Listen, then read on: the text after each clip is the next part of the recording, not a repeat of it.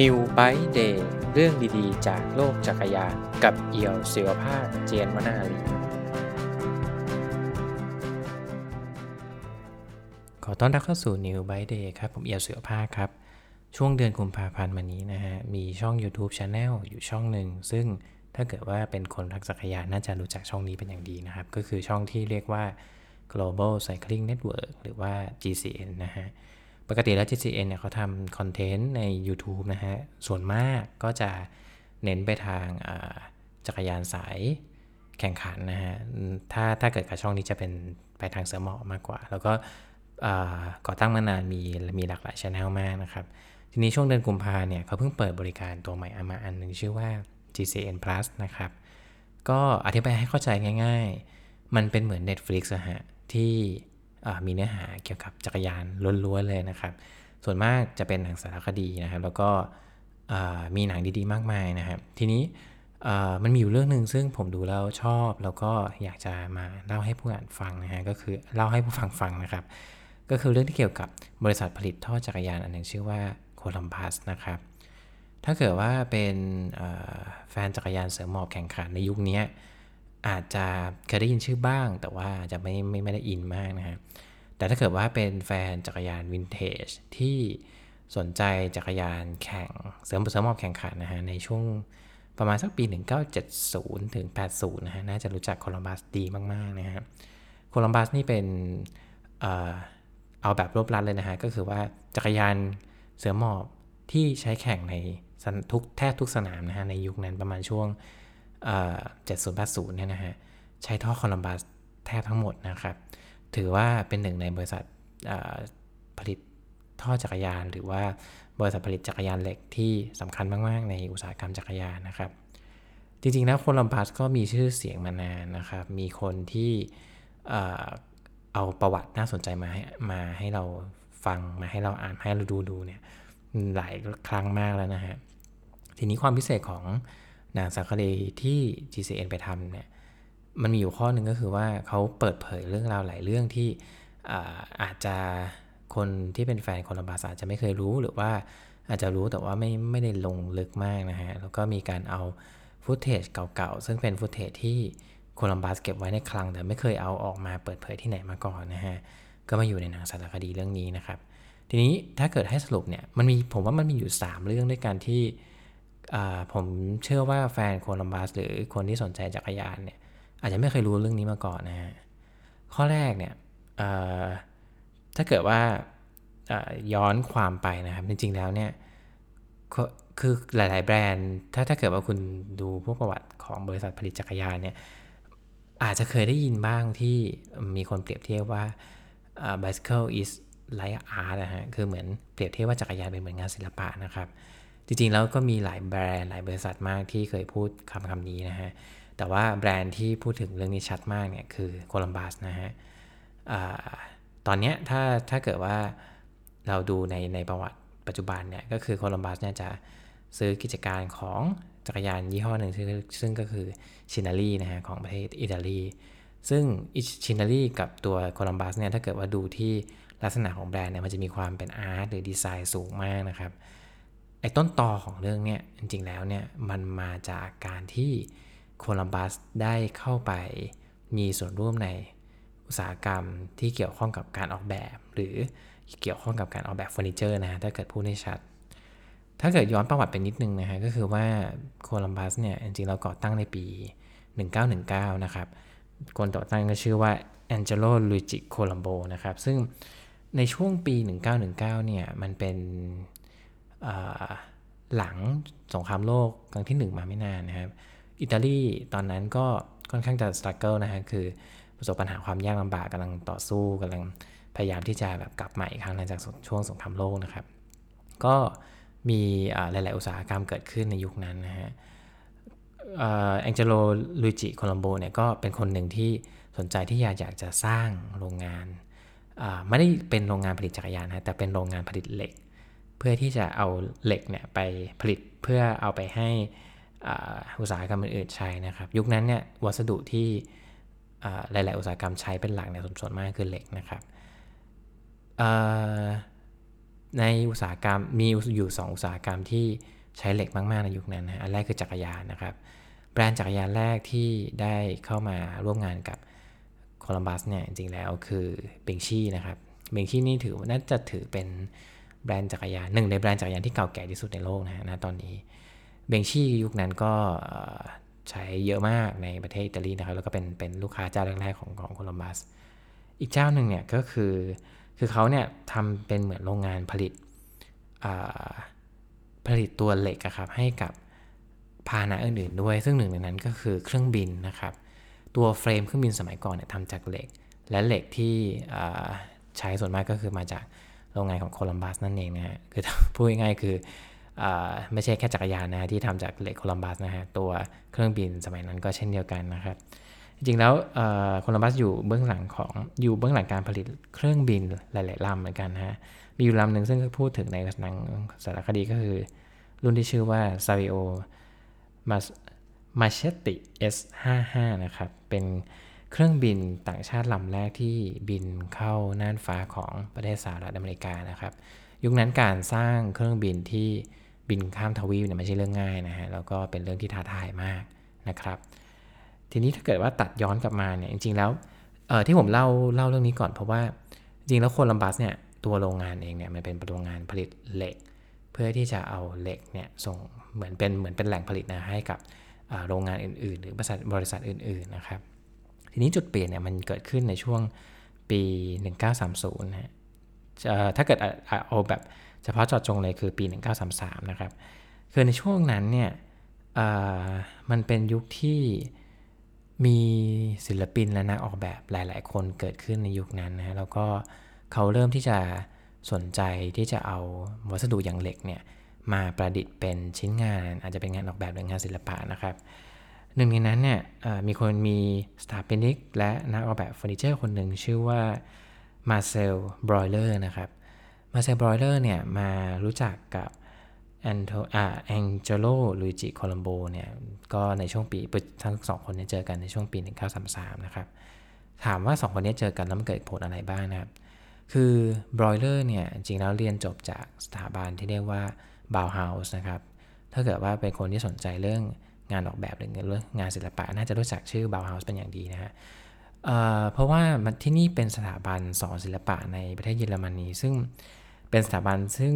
มีอิทธิพลมากๆนะฮะกับงานออกแบบในยุคสมัยนี้นะฮะเป็นยุคโมเดิร์น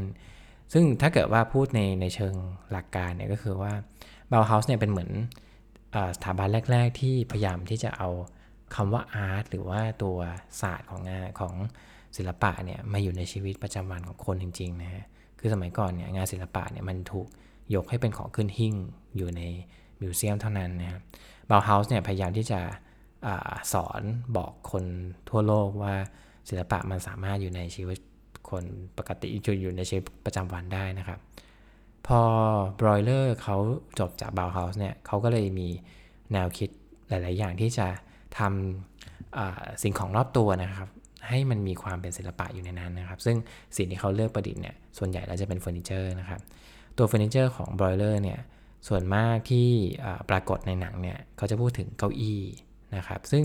ตัวเก้าอี้เนี่ยมันจะมีโครงเหล็กอยู่ซึ่งไอ้โครงเนี่ยวิธีการที่เขาจะดัดเหล็กออกมาได้เป็นโค้งสวยงามอย่างเงี้ยมันไม่ใช่โรงงานใครก็ทำได้นะครับโคลัมบัสสามารถทำได้แล้วก็เลยทั้งสองคนนี้ก็เลยเกิดการถ้าเรียกศัพท์สมัยนี้อาจจะเรียกว่าคอลแลบนะฮะก็คือร่วมมือกันทำโปรเจกต์ศิลปะและโปรเจกต์งานออกแบบที่บอยเลอร์เป็นคนออกแบบเนี่ยโดยที่มีบริษัทเบื้องหลังเนี่ยชื่อว่าโคลัมบัสนะครับถ้าจำไม่ผิดเนี่ยน่าจะเป็นครั้งแรกๆที่ใช้คำว่าโคลัมบัสในสาธารณะด้วยซ้ำนะฮะสิ่งนี้เนี่ยมันส่งผลทำให้โคลัมบัสเนี่ยมันถูกพูดถึง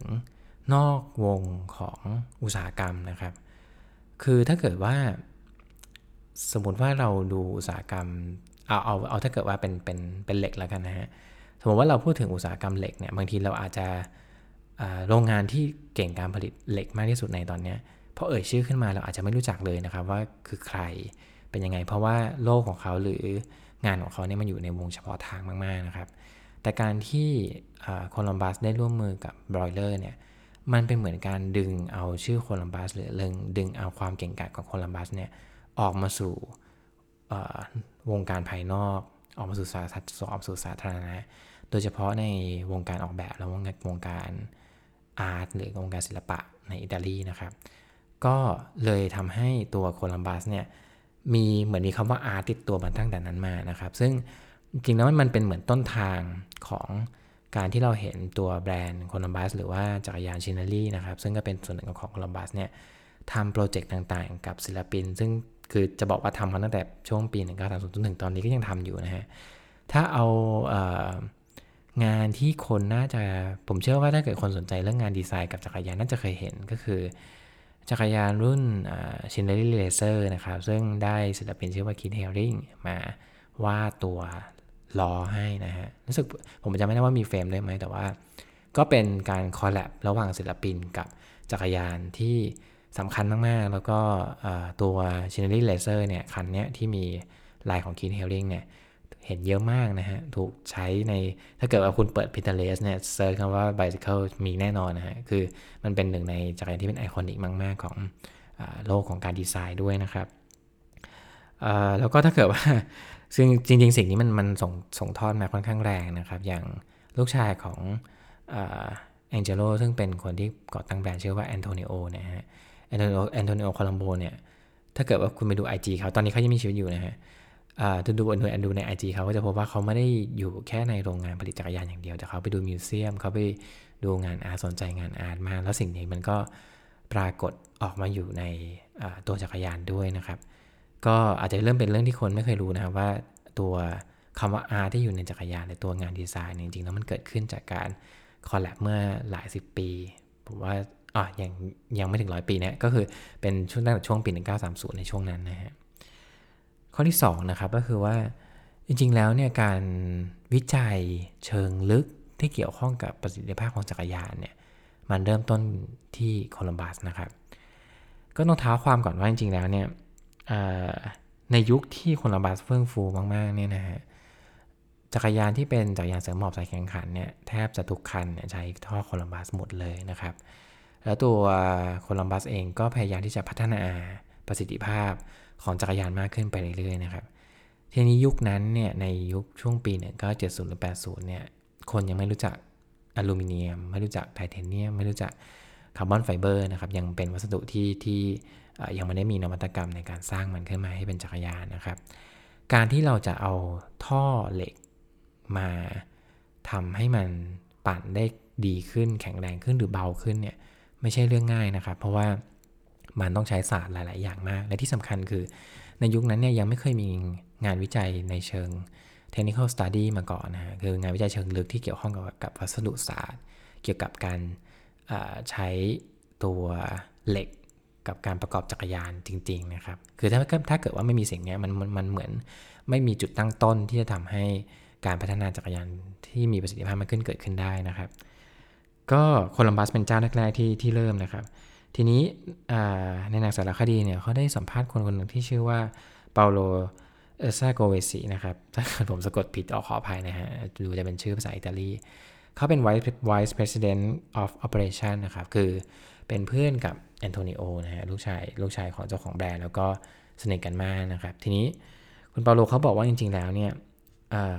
การที่จะวิจัยเกี่ยวกับประสิทธิภาพของจักรยานเนี่ยถ้าเกิดว่าเราพูดถึงตัวการทำจักรยานโดยเฉพาะจักรยานเสริมหมอบให้มันดีขึ้นหลายคนอาจจะคิดถึงสิ่งแรกเลยนะฮะที่คนนี้คิดถึงคือการทำให้จักรยานมันเบาขึ้นเพราะว่าถ้าเกิดว่ามันเบาขึ้นเนี่ยมันก็จะสามารถไปข้างหน้าได้เร็วขึ้นนะครับไม่ได้หนักมากทีนี้การทำให้จักรยานมันเบาเนี่ยมันก็ต้องเริ่มจากตัวท่อจักรยานเนี่ยต้องทำให้มันควรจะทำให้มันบางนะครับทีนี้ปัญหาคือเวลาที่เอาจักรยานเหล็กมาประกอบกันเนี่ยถ้าเกิดว่ามันบางเกินไปเนี่ยมันก็ทำให้จักรยานไม่แข็งแรงนะครับยุคนั้นเนี่ยจากความบางของท่อจักรยานเนี่ยที่ถึงที่พอจะวัดได้คือประมาณ 0.6 มิลลิเมตรนะครับทีนี้ไอความบางเท่านี้มันไม่ได้บางเท่ากันทั้งหมดมันบางแค่เฉพาะส่วนโดยเฉพาะส่วนตรงกลางนะครับเหตุผลก็คือว่าเวลาที่เราวัดความตึงเครียดหรือสเตรสของตัวจักรยานเนี่ย ส่วนมากจุดที่มันเครียดที่สุดเนี่ยมันจะอยู่ที่ตรงตัวจอยคือตรงจุดที่มีท่อมาเชื่อมต่อกันเพราะว่าจุดนั้นเนี่ยเป็นจุดที่เราเอาเหล็ก2ท่อที่ไม่ได้เป็นท่อเดียวกันมาเชื่อมกันด้วยหลักนะครับทีนี้เวลาที่ปั่นไปเนี่ยไอจุดที่เป็นจอยเหล่านี้ส่วนมากมันจะเป็นจุดที่เกิดการออกแรงสูงนะครับอย่างเช่นตรงตัวบันไดหรือว่าตัวตรงจุดที่มันเชื่อมท่อนอนกับท่อนั่งนะครับตรงจุดนั้นเนี่ยมันเป็นจุดที่ต้องทำให้เหล็กเนี่ยมันค่อนข้างหนาเพื่อที่ว่ามันจะสามารถ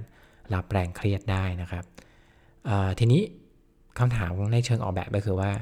ไอการที่จะเชื่อมตัว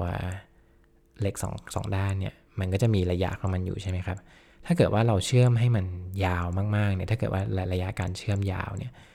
มันก็จะทำให้จักรยานมันจะแข็งแรงแน่ๆแหละแต่ว่ามันจะทำให้จักรยานมันหนักเพราะว่าเราก็ต้องทำให้ตัวความหนาของท่อมันเพิ่มขึ้นทริคคือว่าทำยังไงให้ตัวจุดที่เชื่อมเนี่ยมันยาวแบบพอดีครับคือไม่ได้ยาวเกินไปไม่ได้สั้นเกินไปพอดี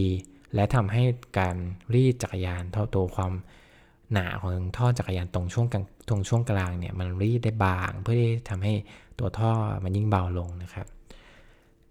ยุคนั้นเนี่ยมันยังไม่มีการวัดความเครียดหรือความตึงเครียด stress test ของตัวท่อจักรยานได้นะครับ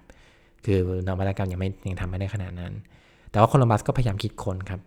ทำไปเรื่อยๆจนกระทั่งพ้นพบวิธีที่เรียกว่า photo elastic testing นะครับมันเป็นเหมือนการจำลองครับว่าถ้าเกิดว่าจักรยานถูกออกแรงในลักษณะตรงจุดนี้เนี่ยความตึงเครียดมันเกิดขึ้นในแค่ไหนนะครับแล้วพอเราเห็นเป็นภาพเนี่ยมันจะทำให้เรารู้ว่าเราจะต้องเชื่อมตัวท่อเนี่ยให้มันยาวแค่ไหนเพื่อที่ว่ามันจะทำให้จักรยานเนี่ยแข็งแรงแล้วก็เบาด้วยนะครับทีนี้อีกเรื่องหนึ่งก็คือตัวโคลัมบัสไม่ได้หยุดแค่นั้นคือเขาพยายามที่จะวัดความตึงเครียดที่เกิดขึ้นบนจักรยานจริงระหว่างที่ปั่นจริงนะครับต้องบอกว่ายุคนั้นเนี่ยมันยังไม่มีวินทันเนลมันไม่มีอุโมงค์ลมมันไม่มีตัวเครื่องวัดที่เป็นไวเลสหรือ Wi-Fi นะฮะยุคนั้นเนี่ยการวัดอะไรต้องเป็นสายครับเพราะฉะนั้นสิ่งที่เขาทำก็คือเขาเอาเฟรมจักรยานเอาตัวจักรยานมาคันหนึ่งนะครับแล้วเขาก็พยายามติดตัวเครื่องวัดที่เป็นเหมือนเครื่องวัดความเครียดนะครับต่อแล้วก็โยงสายมาที่ตัวเครื่องทีนี้ถ้าเกิดว่าเขาจะวัดตอนปั่นจริงทำยังไงนะครับคือเขาก็เอารถตู้มาคันหนึ่งครับเอาตัวอุปกรณ์ตัววัดเนี่ยไปอยู่ในเครื่องจากนั้นก็ลากสายครับผูกโยงกับเสาเป็นลักษณะเหมือนเสาที่งอกออกมาจากตัวรถตู้แล้วก็เอาไปเชื่อมกับตัวจักรยานนะครับถ้าเกิดว่าดูในสำนักสารคดีก็จะนึกภาพออกมาคือมันเป็นเหมือนเอาจักรยานกับตัวรถตู้มาพ่วงกันนะครับแล้วก็ให้จักรยานกับรถมันวิ่งไปพร้อมกันแล้วระหว่างที่คนกำลังปั่นอยู่เนี่ยเขาก็ตัวคนที่อยู่ในรถตู้เขาก็จะพยายามวัดตัวค่าความเครียดที่มันออกมานะครับซึ่งจริงๆแล้วยุคนั้นเนี่ยพอมันเป็นสายเนี่ยมันก็ไม่สามารถวัดได้พร้อมกันทุกจุดมันจะวัดได้แค่ประมาณ16จุดเท่านั้นต่อ1ครั้งนะครับเขาก็ต้องทำอย่างเงี้ยคือถ้าเกิดว่าคุณมีจุดติดบนจักรยานแค่ไหนก็ต้องทำ3สมมติว่ามีอยู่ประมาณ100จุดนะครับทำได้ทีละ16ครั้งทำได้ทีละ16จุดก็วนไปครับประมาณกี่รอบก็ว่าไปนะฮะทำอย่างนี้อยู่ซ้ำๆจนกระทั่งเขาค้นพบตัวเทคโนโลยีที่จะทำให้ตัวท่อเนี่ยมันสามารถบางเบาแล้วก็ยังสามารถเชื่อมต่อกันได้โดยที่จักรยานออกมาแข็งแรงแล้วก็ปลอดภัยด้วยนะครับในหนังตัวนี้มันก็พูดถึงตัวท่อเหล็กของโคลัมบัสที่ขึ้นชื่อมามีหลายตัวมากนะชื่อมาแทบไม่หมดรุ่นที่เราน่าจะคุ้นชื่อกันเยอะๆน่าจะเป็นรุ่นที่เรียกว่าโคลัมบัส XCR นะครับก็เป็นท่อ stainless steel นะครับเป็นจักรยานที่สวยมากนะครับแล้วก็เป็นรุ่นที่ผมคิดว่ามันเป็นจักรยานรุ่นที่พยายามที่จะบอกสิ่งที่เป็นนวัตกรรมล่าสุดของการประกอบจักรยานที่เป็นจักรยานเหล็กจากโคลัมบัสขึ้นมานะครับ XCR ก็เป็นหนึ่งในรุ่นที่ถูกพูดถึงเช่นเดียวกันนะครับคือนวัตกรรมจักรยานที่เราเห็นในทุกๆวันนี้จริงๆแล้วเนี่ยมันก็เริ่มต้นจากจุดเล็กๆนะครับอย่างเรื่องการวัดค่าต่างๆที่เป็นเหมือนจุดตึงเครียดที่อยู่บนจักรยานเนี่ยสิ่งนี้ที่โคลัมบัสทำเนี่ยมันกลายเป็น technical study ที่คนรุ่นหลังเนี่ยเอาไปใช้งานต่อนะครับไม่ว่ามันจะเป็นการผลิตจักรยานที่ไม่ใช่เหล็กอีกต่อไปแล้วเช่นอลูมิเนียมหรือว่าคาร์บอนไฟเบอร์หรือไทเทเนียมนะครับ ต่างก็จะเริ่มต้นจากตัว study ที่โคลัมบัสเคยทำนะฮะอันนี้คือเป็นข้อที่2ที่คนอาจจะไม่เคยรู้เกี่ยวกับเรื่องโคลัมบัสนะครับข้อสุดท้ายครับข้อที่3นะฮะก็คือว่าจริงๆแล้วเนี่ยแม้ว่าตัวอุตสาหกรรมจักรยานแข่งขันเนี่ยมันจะถูกอารมณ์เหมือน disrupt นะครับจากตัววัสดุใหม่ๆอย่างเช่นอลูมิเนียมหรือว่าคาร์บอนนะครับแต่ว่าโรงงานโคลัมบัสก็ไม่เคยตายนะฮะรวมถึงตัวแบรนด์เชนเนอรี่ด้วยแต่ว่าเขาไปโตอยู่ในอีกตลาดหนึ่งที่เรียกว่าตลาดคัสตอมไบค์นะครับคัสตอมไบค์เป็นจักรยานออกแบบพิเศษคือมันไม่ใช่บริษัทผลิตจักรยานที่ผลิตออกมาเป็นหลายๆคันมามีแบบหลายๆรุ่นหลายๆแบบหลายๆไซส์ให้เลือกแต่โรงงานประเภทคัสตอมไบค์เนี่ยคือเขาพยายามที่จะวัดและสั่งตัดจักรยานให้มันเข้ากับผู้ใช้จริงๆนะครับซึ่งก็มีหลายแบรนด์มากทั่วโลกทั้งฝรั่งทั้งเอเชียหลายเจ้ามากนะครับทีนี้พอยต์ก็คือว่าเหตุผลที่โคลัมบัสมันได้รับความนิยมในตลาดคัสตอมไบค์เป็นเพราะว่าการที่มีคนทำตัวจักรยานแบบคัสตอมเนี่ยก็ต้องมีการประกอบจักรยานใช่ไหมครับแต่ว่าการประกอบจักรยานแบบสมมติว่าใช้คาร์บอนเนี่ยตัววัสดุที่เขาจะต้องใช้ประกอบคาร์บอนขึ้นมาเนี่ยมันไม่ใช่เรื่องง่ายแล้วมันแพงนะครับคือจริงๆแล้วโรงงานที่ผลิตจักรยานคาร์บอนแบบคัสตอมมีนะครับมีแต่ว่าไม่เยอะคือน้อยเพราะว่าตัวอุปกรณ์มันค่อนข้างจะยากแล้วก็ค่อนข้างแพงนะครับเขาเปรียบเทียบว่าถ้าเกิดว่าคุณจะทำคัสตอมไบค์ที่เป็นคาร์บอนมันก็ต้องทำโมขึ้นมาซึ่งการลงทุนทำโมครั้งหนึ่งก็ไม่ถูกเท่าไหร่นะครับในทางกลับกันถ้าเกิดว่าเป็นบริษัทผลิตคัสตอมไบค์ที่ใช้เหล็กอุปกรณ์ที่ใช้เชื่อมต่อตัวท่อจักรยานที่เป็นท่อเหล็กเนี่ยให้ประกอบเป็นคันเนี่ยมันไม่ได้แพงมันไม่ได้แพงเท่าตัวคาร์บอนนะครับหลักๆก็คือใช้ไฟนะครับใช้อุปกรณ์ต่างๆซึ่งก็เป็นอุปกรณ์ก่อสร้างซึ่งหลายคนก็น่าจะเคยเห็นน่าจะรู้จักกันดีนะครับแล้วก็ตัววิธีการซื้อหามันก็ไม่ถึงกับยากมากนะครับขอแค่คุณมีสิ่งเหล่านี้แล้วก็มีดีไซน์ในหัวมีความต้องการในใจก็จะสามารถทำจักรยานแนวคัสตอมไบค์สวยๆออกมาได้แล้วนะครับนั่นทำให้ตัวตลาดของบริษัทผลิตท่อจักรยานอย่างโคลัมบัสและอีกหลายๆบริษัทนะครับโตในตลาดคัสตอมไบค์แล้วก็ทำให้บริษัททำให้ตัวจักรยานเหล็กเนี่ยมันยังไม่เคยตายไปนะครับผมคิดว่าบริษัทที่เป็นตำนานในหลายๆอุตสาหกรรมเนี่ยต่างก็ต้องปรับตัวต้องเจอกับเรื่อง disruption หลายๆด้านนะครับผมว่ามันน่าสนใจดีถ้าเกิดว่าเราได้อ่านประวัติศาสตร์ของเขาว่าเขาผ่านความเปลี่ยนแปลงเหล่านั้นมาได้ยังไงและที่สำคัญพออ่านดูดีๆแล้วบางเรื่องบางราวมันอาจจะนำมาปรับใช้ได้กับชีวิตของเราเช่นเดียวกันนะครับขอบคุณที่ติดตาม New by Day ครับสวัสดีครับ